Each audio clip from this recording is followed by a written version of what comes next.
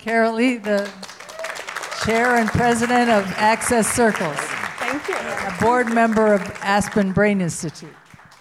Thank you, Glenda. Good morning. I am the founder of Access Circles, which is a network that brings together women to transform their health. We partner with leading institutions who bring us wisdom, knowledge beyond our wildest dreams. And one of them is Brigham Health and Harvard University, and I'm especially honored to introduce Chuck Czeisler. Chuck and I had the pleasure of meeting last year at Aspen Brain at Health Fest, and then we had the pleasure of having dinner, so I could learn how many hours of sleep I need. But like all of you, I'm attached to my iPhone. This is a problem. You can't use your iPhone about 2 hours before, and lots of other good tips that Chuck gave us. But what he really told us, which Sharon, Glenda, and myself, which was, I thought, the most startling, was that he had been talking to the wrong people all this time. He had been talking to men who didn't listen to him. The women now, he said, are really listening and taking his advice. So Chuck, I know everyone wants to hear it. Thank you so much.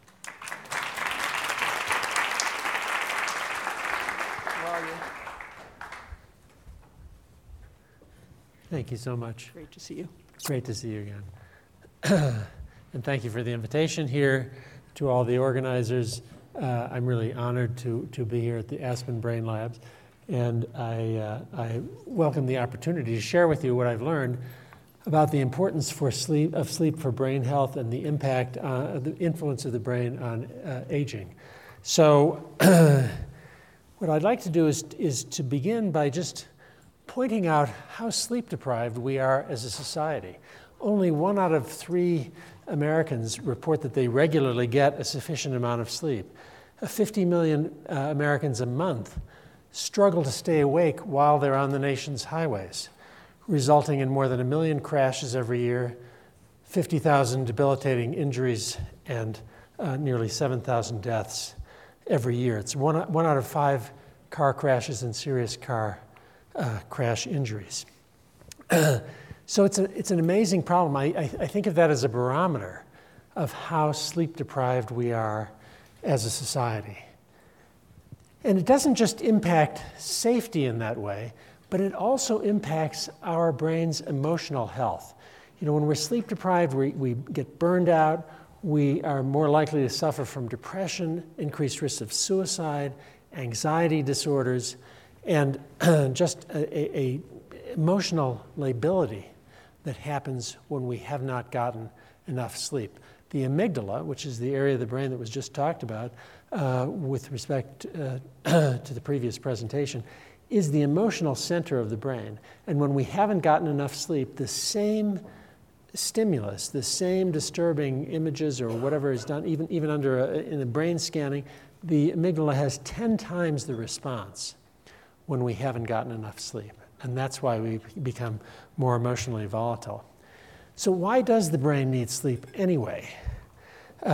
Sleep, when I was starting, was thought to be of the brain, for the brain, and by the brain. We now know that it also is important for the body. But one of the things that sleep does for the brain is that it restores the energy stores that we have in the brain. The brain uses more energy by weight than any other part of the body.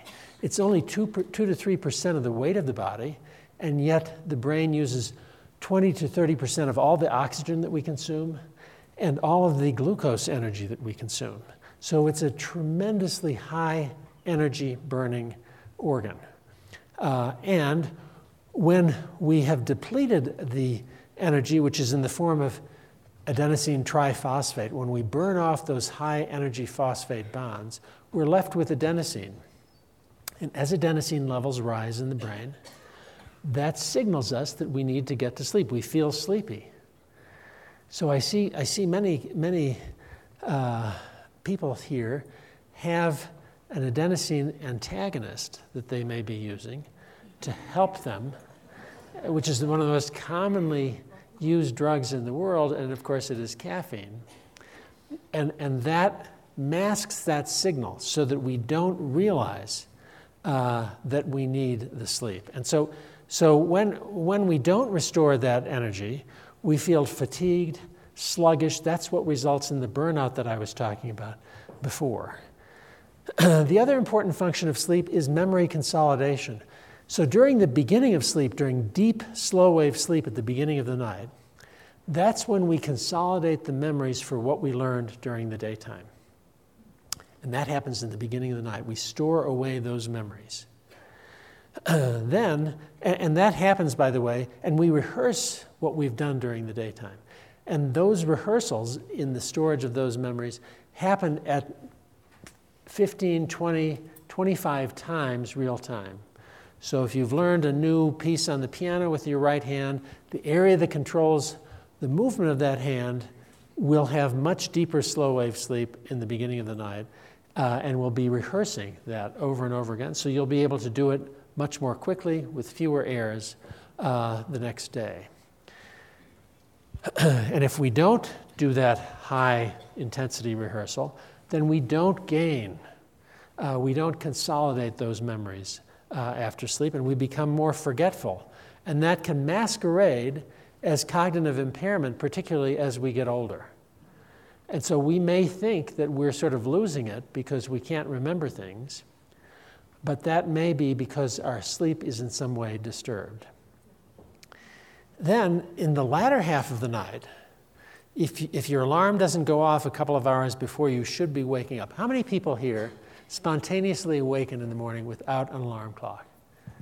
That is fantastic. And I applaud you for being able to do that.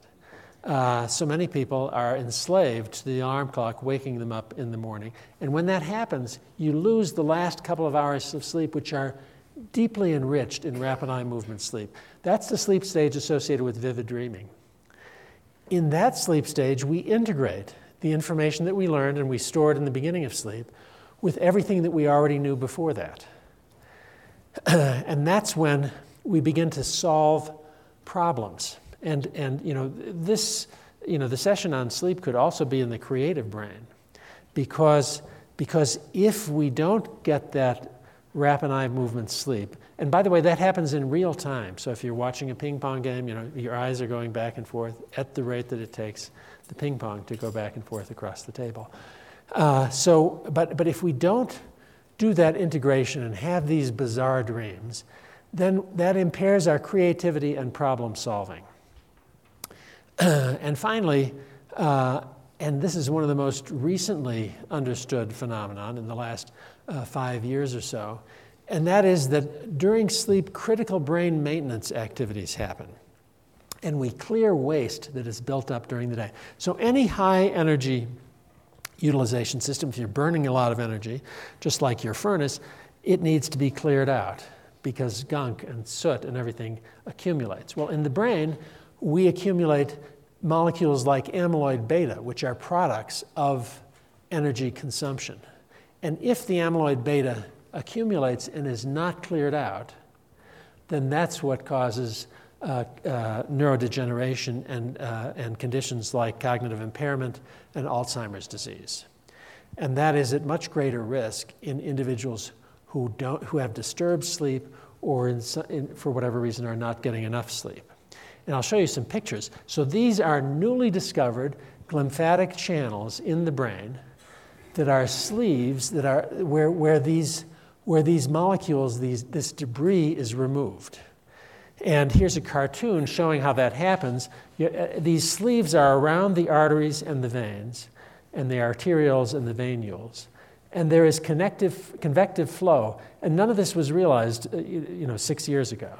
And if you see here, let's see, can I make a, I don't know if there's a pointer, but anyway, you can see those in this cartoon, you see the black globs. That's the metabolic debris that's accumulating during wakefulness, during high brain activity associated with wakefulness.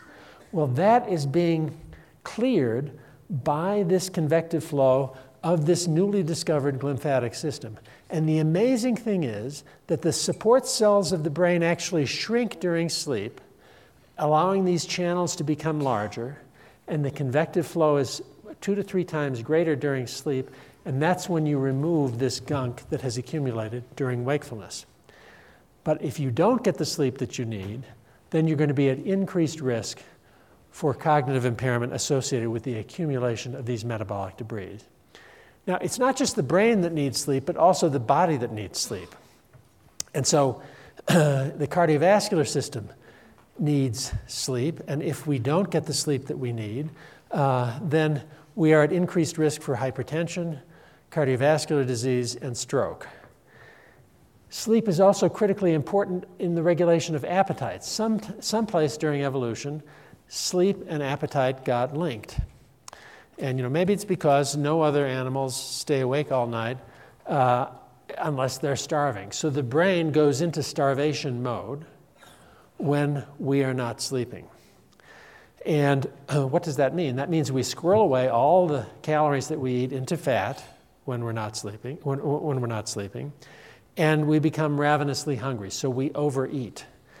Any of you who have stayed up all night flying to, overseas, whatever, you become much more hungry, and you're not hungry for like salads. You want junk food, you want high carbohydrate foods, you want sugary snacks, and so on, because that's what the brain is craving. We release more of the hormone ghrelin that makes us hungry, and less of the hormone leptin that makes us satisfied with what we eat. And it is thought that the sleep deficiency that has been accumulating in the United States over the past 50 to 70 years, we've been getting less and less and less sleep, has associated with overeating and weight gain, and may be a contributing factor to the obesity epidemic that we have in the United States, where, not in Colorado, but in most of the United States, 2 out of 3 Americans are either overweight or obese. And interestingly, when you look at the obesity maps, they're parallel with the maps of where people are getting an insufficient amount of sleep by state. Now, not only is it related to appetite, but sleep deficiency is also related to our ability to maintain control of our glucose levels. So we normally fast during the night. At least during evolution we would have done that. And so we release a hormone, melatonin, that both helps us to sleep at night, but it also impairs the activity of insulin so that we become insulin resistant. And it helps the brain maintain glucose levels throughout the night. Great. But this system evolved at a time when we didn't have access to food at night. So now we open the refrigerator and we eat when that hormone is being released. Or we take melatonin because we think, oh, this is going to help us sleep. And then just before going to bed, we have a snack or we eat during the night. Now our glucose levels are going to go much higher and can put us in a pre-diabetic state or increase the risk of frank diabetes. So eating at night is a problem. And if you restrict your eating to 12 hours a day, and most Americans eat every moment that they're awake, but if you restrict your eating to 12 hours a day, you can actually eat the same amount and you will lose weight. It's remarkable. In fact, if you do 2 things, if you restrict your eating to 12 hours a day and you get a sufficient amount of sleep, you will actually lose fat when you go on a diet. If you're getting an insufficient amount of sleep when you go on a diet, 75% of the weight that you lose will be in lean body mass, your muscles, and not fat, because your brain is in starvation mode, so you'll be squirreling away everything you eat into fat, even though you're restricting the amount of food that you're eating. So maintenance of insulin glucose regulation, if you're getting an insufficient amount of sleep, it increases the risk of metabolic syndrome and diabetes. And finally, the immune system is affected by sleep deficiency. So, I always wonder why the government doesn't say when it's time for the flu season for everybody to make sure they get a sufficient amount of sleep before they get the flu shot, because you only have half the antibody response if you're sleep deprived when you get the flu shot, in the week before you get the flu shot, as compared to if you're getting a sufficient amount of sleep. And similarly, if during the winter you're exposed to the rhinovirus, if you're not getting enough sleep, you have a 200 to 300% increased risk of actually catching a cold. And most people know this. I mean, they say, I'm run down, I got a cold. Well, it's not that they suddenly, when they weren't run down, they were still being exposed to the rhinovirus, but they don't succumb to the infection. Okay, so in order to thrive, one of the simplest things that we can do is to make sure that we get enough sleep. And for the average adult, that means 7 to 9 hours of sleep per night. Children need more sleep. High school kids need 8 to 10 hours of sleep. Toddlers in their first year of life need at least 12 hours of sleep. In fact, if children get less than 12 hours of sleep in their first year of life, they have a 300% increased risk of being overweight when they start preschool. I mean, it's at every age. 12-year-old girls and boys, if they're not getting enough sleep at that age, when they're 30, they have a much greater risk of being overweight. So these are, during development is the most critical time, and that's why it's so unfortunate the high schools are starting school at 7 in the morning. It was known a century ago. Here in the United States, it was demonstrated that if you start before 9 o'clock in the morning, the schools, that the children will get, if you start at 7, they'll get 2 hours less sleep. And Professor Terman at Stanford in 1911 said we must never go to the European system of starting at 7 o'clock in the morning because our kids will miss the sleep that they critically need. And now we're starting at 7, and in Europe they're starting at 9. So duration is critically important. The second key aspect is timing, which is just as important, a consistent bedtime and a consistent wake time. And that's why I always say, on your iPhones, there's an opportunity, or smartphones, there's an opportunity to actually set an alarm for bedtime. We set an alarm for wake time.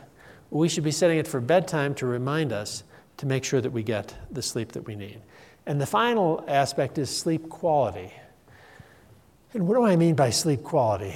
Well, I'll show you in a minute, but sleep disorders are one of the biggest things that degrade the quality of sleep.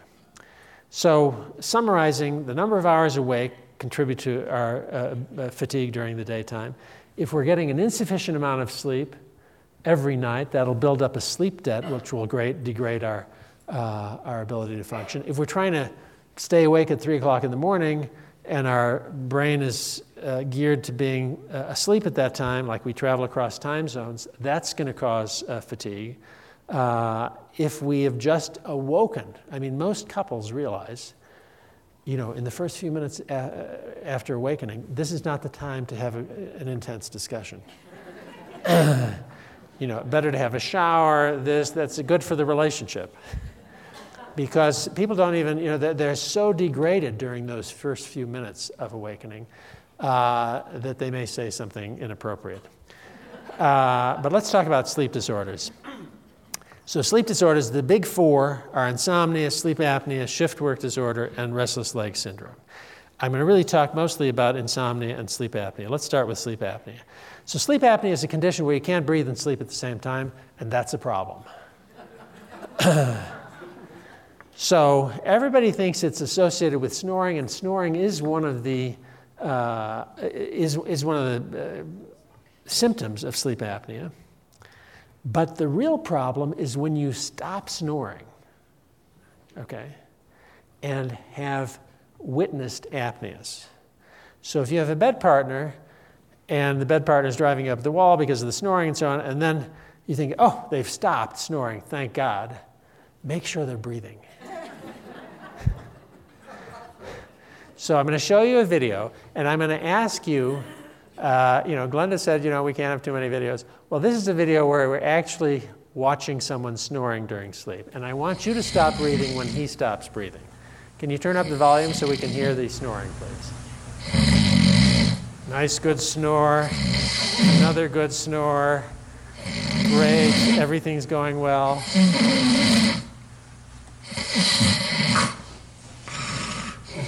Everything's fine. Get ready to stop breathing. Oh, stop breathing. Hold your breath now. I want everybody to hold your breath. See if you can hold your breath as long as He can, even though we haven't done cold therapy. I know that. He's still not breathing. Still not breathing. All right, you can breathe. Don't get too relaxed, though. He's going to stop breathing again. Now, when he stops breathing, okay, stop breathing, everybody. When he stops breathing, you can recognize how your heart is beginning to race, how your blood pressure is rising. So during sleep, the cardiovascular system is supposed to be getting the rest that it needs. With sleep apnea, these recurrent, and this happens 200 to 300 times per night. All right, you can breathe again. 200 to 300 times per night. So you can understand why it increases the risk of cardiovascular death by 420%. So let's look at some historical data of individuals. They were 48 when they started the study. At the time, it was thought if you didn't complain of daytime sleepiness, you shouldn't be treated. So the epidemiologists just followed them and said, what happens? Okay, so 100% of them are alive at the beginning. Now, there's a little fall off at the beginning, but they're still doing okay. But look at that. After 10 to 15 years, the survival among those with sleep apnea is 58% as compared to 94% of the people who would have been who were 66 at the time that this happened. So 18 years later. And those who, of the 58% who are still alive, they had cognitive impairment 10 years earlier and Alzheimer's disease 5 years earlier.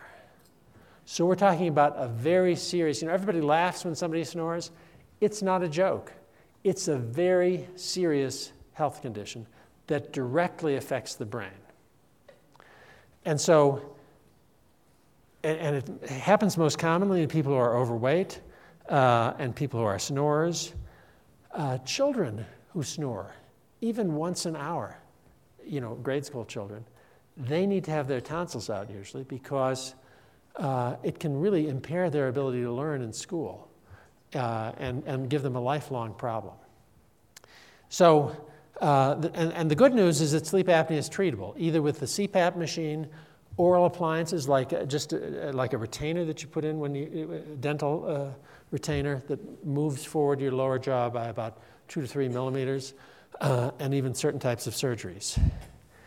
Chronic insomnia, also not as dramatically, but increases the risk of premature death. Instead of increasing it by 6 times like sleep apnea does, it doubles the risk of death.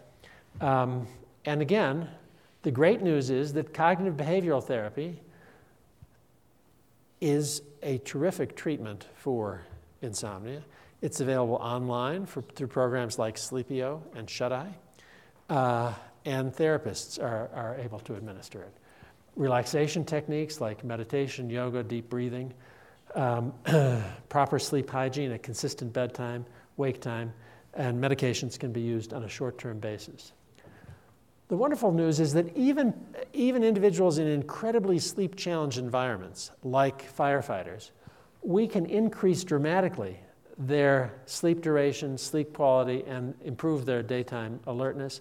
We can reduce their risk of injury by 25% and cut in half their disability day usage with this kind of a program. In fact, we just won the National Safety Council Green Cross for Safety Innovation Award this year through this program. So what can you do? For the astronauts, we just relamped the International Space Station to provide tunable lighting where we can expose them to shorter wavelength light in the morning and longer wavelength light in the evening. You can keep a consistent sleep schedule, allow enough time in bed to sleep a sufficient amount each night, maintain a cool, dark, quiet environment for sleep, establish a relaxing nightly routine, exercise regularly during the daytime. It takes 2 hours to metabolize each shot or glass of wine. So I'm not suggesting that everyone become a day drinker, but you should account for that because alcohol interferes with sleep. Keep electronics, as Glenda said, out of the bedroom, and limit your exposure to blue-enriched light in the evening. I would avoid off-label use of medications like Benadryl, and Tylenol PM.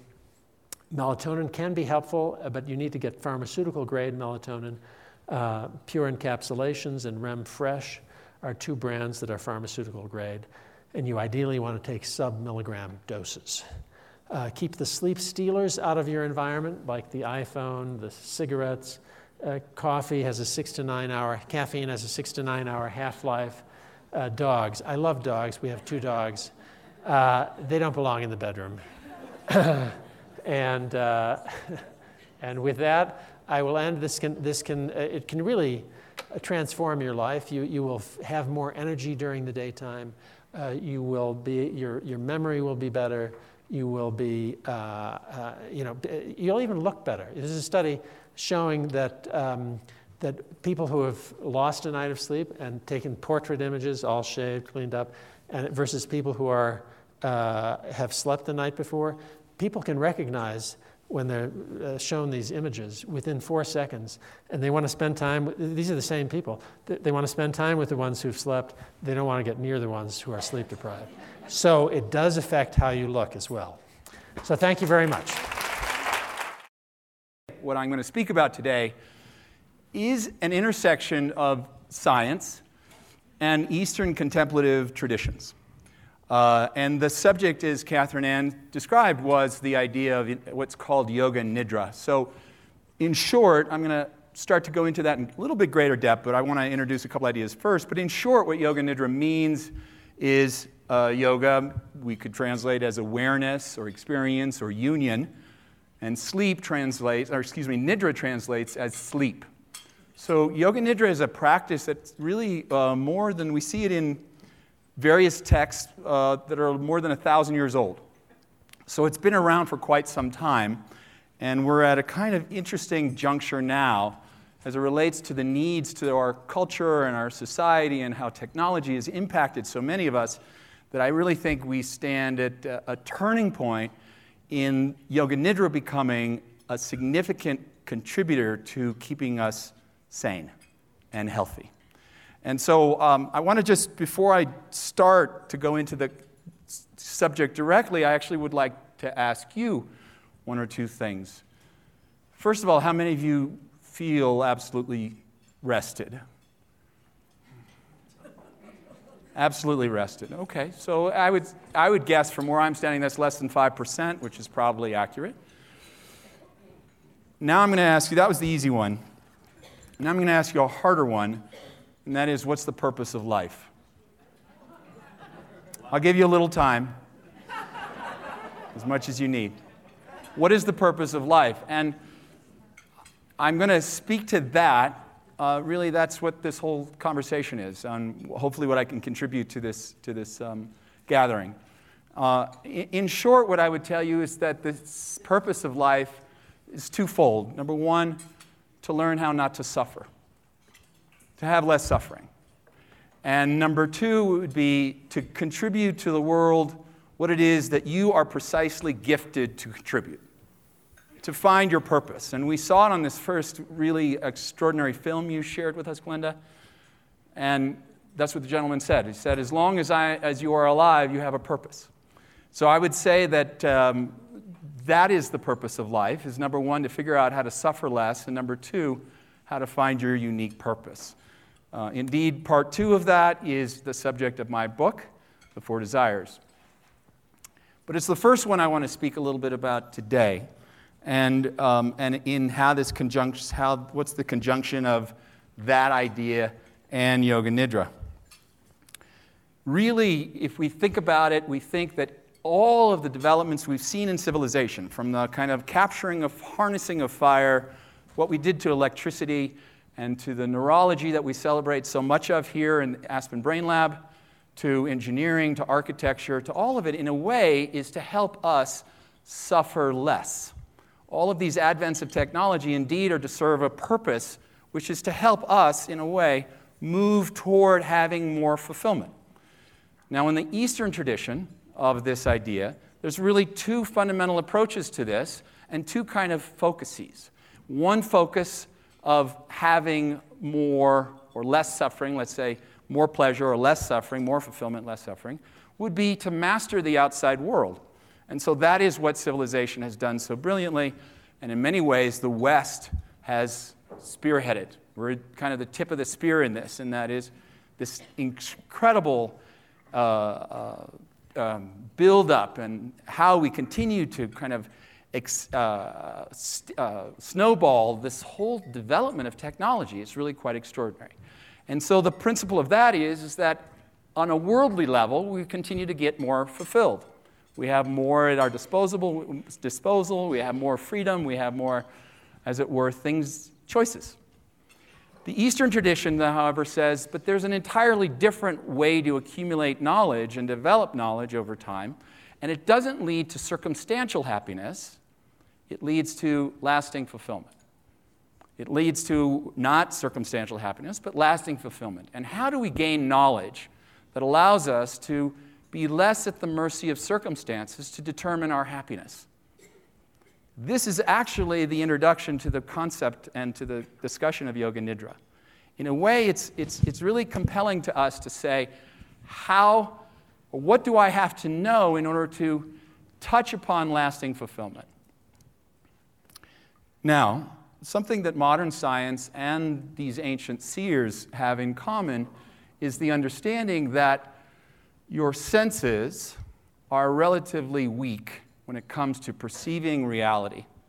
Your senses, your five senses, what they see, what we hear, taste, touch, and smell, is about, well, the most optimistic studies I've seen about this is that you and I perceive about 8% of reality. So there's 92% of reality that's kind of just not being recognized. The less optimistic studies say that we see about 1.001% of reality. So right now, in the context of just this moment, you and I are seeing somewhere between 1/100th of 1% or possibly 8% of really what's occurring at this moment. That's kind of bad news if you're looking to fulfill the purpose of your life, which is to have more pleasure, because you're seeing very little. And this is the bad news. The good news is you sleep. Even if you don't sleep a lot, you sleep. And the ancient tradition held the idea of this, is that when you slept, you stepped into another world. Not a world of confusion or darkness, but actually a world in which discovery was a possibility, boundless discovery. So the setup for that is the idea that even when when we're awake, we're at the mercy of our five senses plus our rational mind. In other words, we make up decisions and thoughts around the world based on those five senses and what they tell us. Right? So we get 5% of the evidence. I'm now averaging things out here. Maybe 4, maybe 2% of the evidence, and we make decisions about who we are, what's important, where we're going, the future of our life, what we need to fight for, what we don't need to fight for, what we need to react to, et cetera, et cetera, et cetera, based on 2% and then our limited learning. On the other hand, they said, and now what happens in dreams is just a kind of processing of those various experiences and projections, and so we're still within the confines of our five senses, aren't we? But what the seers recognized was that when you sleep, it all disappears. The doctor earlier spoke so eloquently and so comprehensively about the value of sleep, and he spoke about it in a physiological context. But now I'm going to speak about a little bit in terms of a psychological, emotional, and even spiritual context. That sleep provides us a window into boundlessness. The problem is that when we're sleeping, we're not seeing that we're resting in boundlessness. This is, in fact, what many sciences have now tried to do, is develop instruments for seeing what we don't normally see. So when we think about the particle accelerator in Switzerland, or we even saw the few cartoons about how the brain is processing and digesting toxins when you sleep, we're developing instruments that see beyond what our five senses can see. But still, we're at the mercy of comprehending what we're seeing based on what we're seeing through our five senses. So even that cartoon I had to perceive through my five senses. So now what I want to offer is that the yogis literally developed a way to have it the best of both worlds, which is to remain conscious while sleeping. And that's what they called Yoga Nidra. Yoga Nidra basically is a way of fundamentally relaxing very deeply. Now, here's the news, and if I don't have a lot of time to speak about this very rich subject today. But so what I would tell you is that Yoga Nidra itself is the intersection of the deepest state of meditation combined with deep sleep. Physiologically, what it ultimately means is that you are in the non-REM, deep wave, slow wave sleep. You're in that stage the doctor was telling us about where physiologically there's tremendous repair going on. There's all of this kind of pruning of memory and all of the vital reserves that are occurring. Well, that's what we're going to enter through Yoga Nidra. I didn't hear you speak to the idea that, one thing that should be said, although dream, the process of nature and adaptation has allowed sleep to be what it is, but the fact is it's relatively ineffective when it comes to deep sleep. And by that, again, I mean slow wave, the third stage of deep sleep. The deepest sleep actually only occurs about 20%, 20 to 25% over 8 hours. We heard how 8 hours is ideal, but only about 20% of it is in this deep sleep. Well, the yogis found ways to deeply relax that would generate that same slow wave deep sleep within 10 to 15 minutes. So that means that within 30 minutes to 40 minutes of this process, you gain something like 20% of what you need in terms of deep sleep over a night. In other words, if you do a session of Yoga Nidra in about 40 minutes, you get about an eighth or a sixth of what you need. Now, I don't know if this is true, and I went up to try and ask the doctor at the break about this, but not so long ago, I read in the New York Times talked about phases of sleep. And instead of necessarily having to get 8 to 9 hours every night, that if we got 6 to 7 and then took a nap, it would have the same beneficial effect as if we slept 9. And you're shaking your head in the affirmative. Is that correct? So this is where Yoga Nidra really comes in a very pragmatic sense, incredibly usefully. Because in that lull that most of us experience around 2 to 3, that's not just because your coffee is worn out. The fact is that there is a physiological phase where you need to sleep more. You need another little sleep. There's a startling statistic around when the Spanish gave up siestas. Within 8 years, they did studies on this, and the incidence of heart attacks went up 66% in men. Men actually more susceptible to heart attacks. In other words, when they weren't sleeping and taking their naps in the afternoon, I'm giving you permission to take a nap. But more importantly, I will invite you to do Yoga Nidra during that time because of how quickly it allows us to enter this place of deep sleep. And now within Yoga Nidra, interestingly, there are actually processes that are somewhat similar to dreaming, that you actually allow yourself to consciously dream. So how much time do I have, actually? I didn't look what time it was when I came up. Can someone tell me? You have 7 minutes. 7 minutes. It's a lifetime. So let me tell you, there has not been a lot of research, but this is very much a science-based discussion. My grand teacher was one of the first and only masters of this science to be tested in a laboratory. And this was early days of EEGs and EKGs, and in the late 70s, he did these tests at the Menninger Institute in Kansas. And he defied, at the time, scientists' understanding of what was possible. So by all measures, he was sleeping. He would do this practice, and he would tell them, listen, while I'm in this state of sleep, I will be fully conscious of what's happening in the environment. Listen, no, you won't be. Because that is one of the key symptoms, if you will, of sleeping, is that there may be noises going on and sirens going on, and if you live in a city or your kids are making noise or the dogs are barking next door, and if you're sleeping deeply, you're unaware of it. So he said, I'll be aware of that. So by all measures, they gave him a chance to do this practice, which is, again, doesn't take very long to enter, and it's really simple. That's the real beauty of it, and I want to emphasize that point before I finish. And he dropped into this state, and they say, by all measures, predominant delta wave pattern, he's asleep. Well, as prearranged, the scientist had a conversation in the room while he was sleeping. After coming out of the state, he told them verbatim what they had said.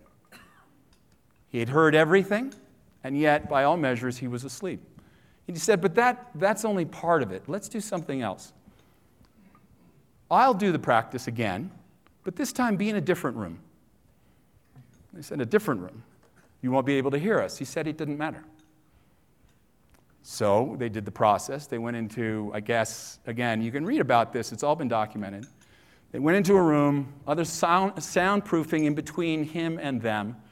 They had another conversation. He was in the state of sleep, and he told them what they said, verbatim. So what this means is that our five senses are limited. It's kind of unacceptable or very hard to fathom that someone could not only be asleep and hear people, but he could hear people in a place where his senses couldn't normally perceive it anyway. And what it suggests is that you and I see very little of reality. And that as we begin to disengage with our senses, we begin to activate awareness, intelligence, or consciousness, And this is where, in a sense, science is really just making the most interesting discoveries around, and this is still the big question in science, I believe, is what is consciousness? What is the physiology of consciousness? What is it, and how does it differ from brain? We would argue that brain is the instrument of consciousness. That's from the Eastern contemplative traditions. So, in short, I just want to again just wrap things up. Here's what I'd like to just say in closing around this idea, and that is that it is through the quietude in the mind that it makes it possible for us to perceive what normally we don't perceive. Again, from the tradition of the East, it suggests that our inherent nature is creativity. Our inherent nature is capacity. Our inherent nature is intuition. And now science has actually shown us that when we become stressful, the brain goes into a default mode called exploitation, which means that we keep looping the information that we have operated from in the past. When we become stressed, our brain circulates what we already know and reuses it and reapplies it again and again and again. When we become relaxed, when we begin to stimulate or activate delta patterns and do it consciously, not just through sleep, sleep is deeply meaningful, but when we begin to do it either through meditation or through yoga nidra, what I'm making the case for today, what I like to call enlightened sleep, the brain shifts into its normative pattern, which is exploration. And Glenda, we celebrate the idea of creative brain here. What I would say is the brain by default is creative. Your brain by default solves problems. That's its nature. And it does so in ever new and creative ways. But it can only do so when you relax. That's the science of this. So having said that, what I would suggest, and I was having some conversations last night in preparation for today with some of the members of the board and some of their friends and supporters. And I don't know if I had one conversation with anyone who said, how do I sleep more? How can you help? What does this say?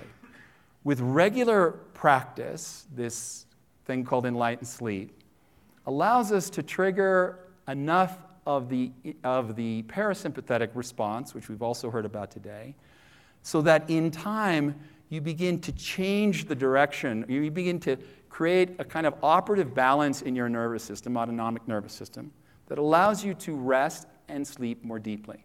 Also, enlightened sleep or yoga nidra can be used as a way to prepare for sleep. And let me make that last suggestion, make that last point as I leave you. To sleep deeply is not just a physiological phenomenon, it's also a psychological or mental phenomenon. And by that I mean, we've all experienced moments in our life where we've been physically tired, but mentally activated. Other times we're mentally exhausted, but physically stimulated. And both speak to the idea that it's difficult to fall asleep. Whether we're physically tired and mentally active, or mentally tired and physically active. So somehow we need the cooperation or the integration of the mind and the body to sleep deeply. I was taught that in order to sleep deeply, you have to prepare for sleep. And something that we can all do, I have some people coming tomorrow, but something that we can all do is as you get into bed, take 5 to 10 minutes, never mind, we put the phones away now, but simply slow down your breath consciously. And within 5 minutes, you will feel a dramatic shift. That's where you begin to set the stage to be able to sleep deeply. And then finally, we can also use sleep when we learn how to bring awareness with it to discover there is more to us than we see in the mirror. I want to again thank you, Glenda, and thank you to the Aspen Brain Institute Lab. Thank you very much.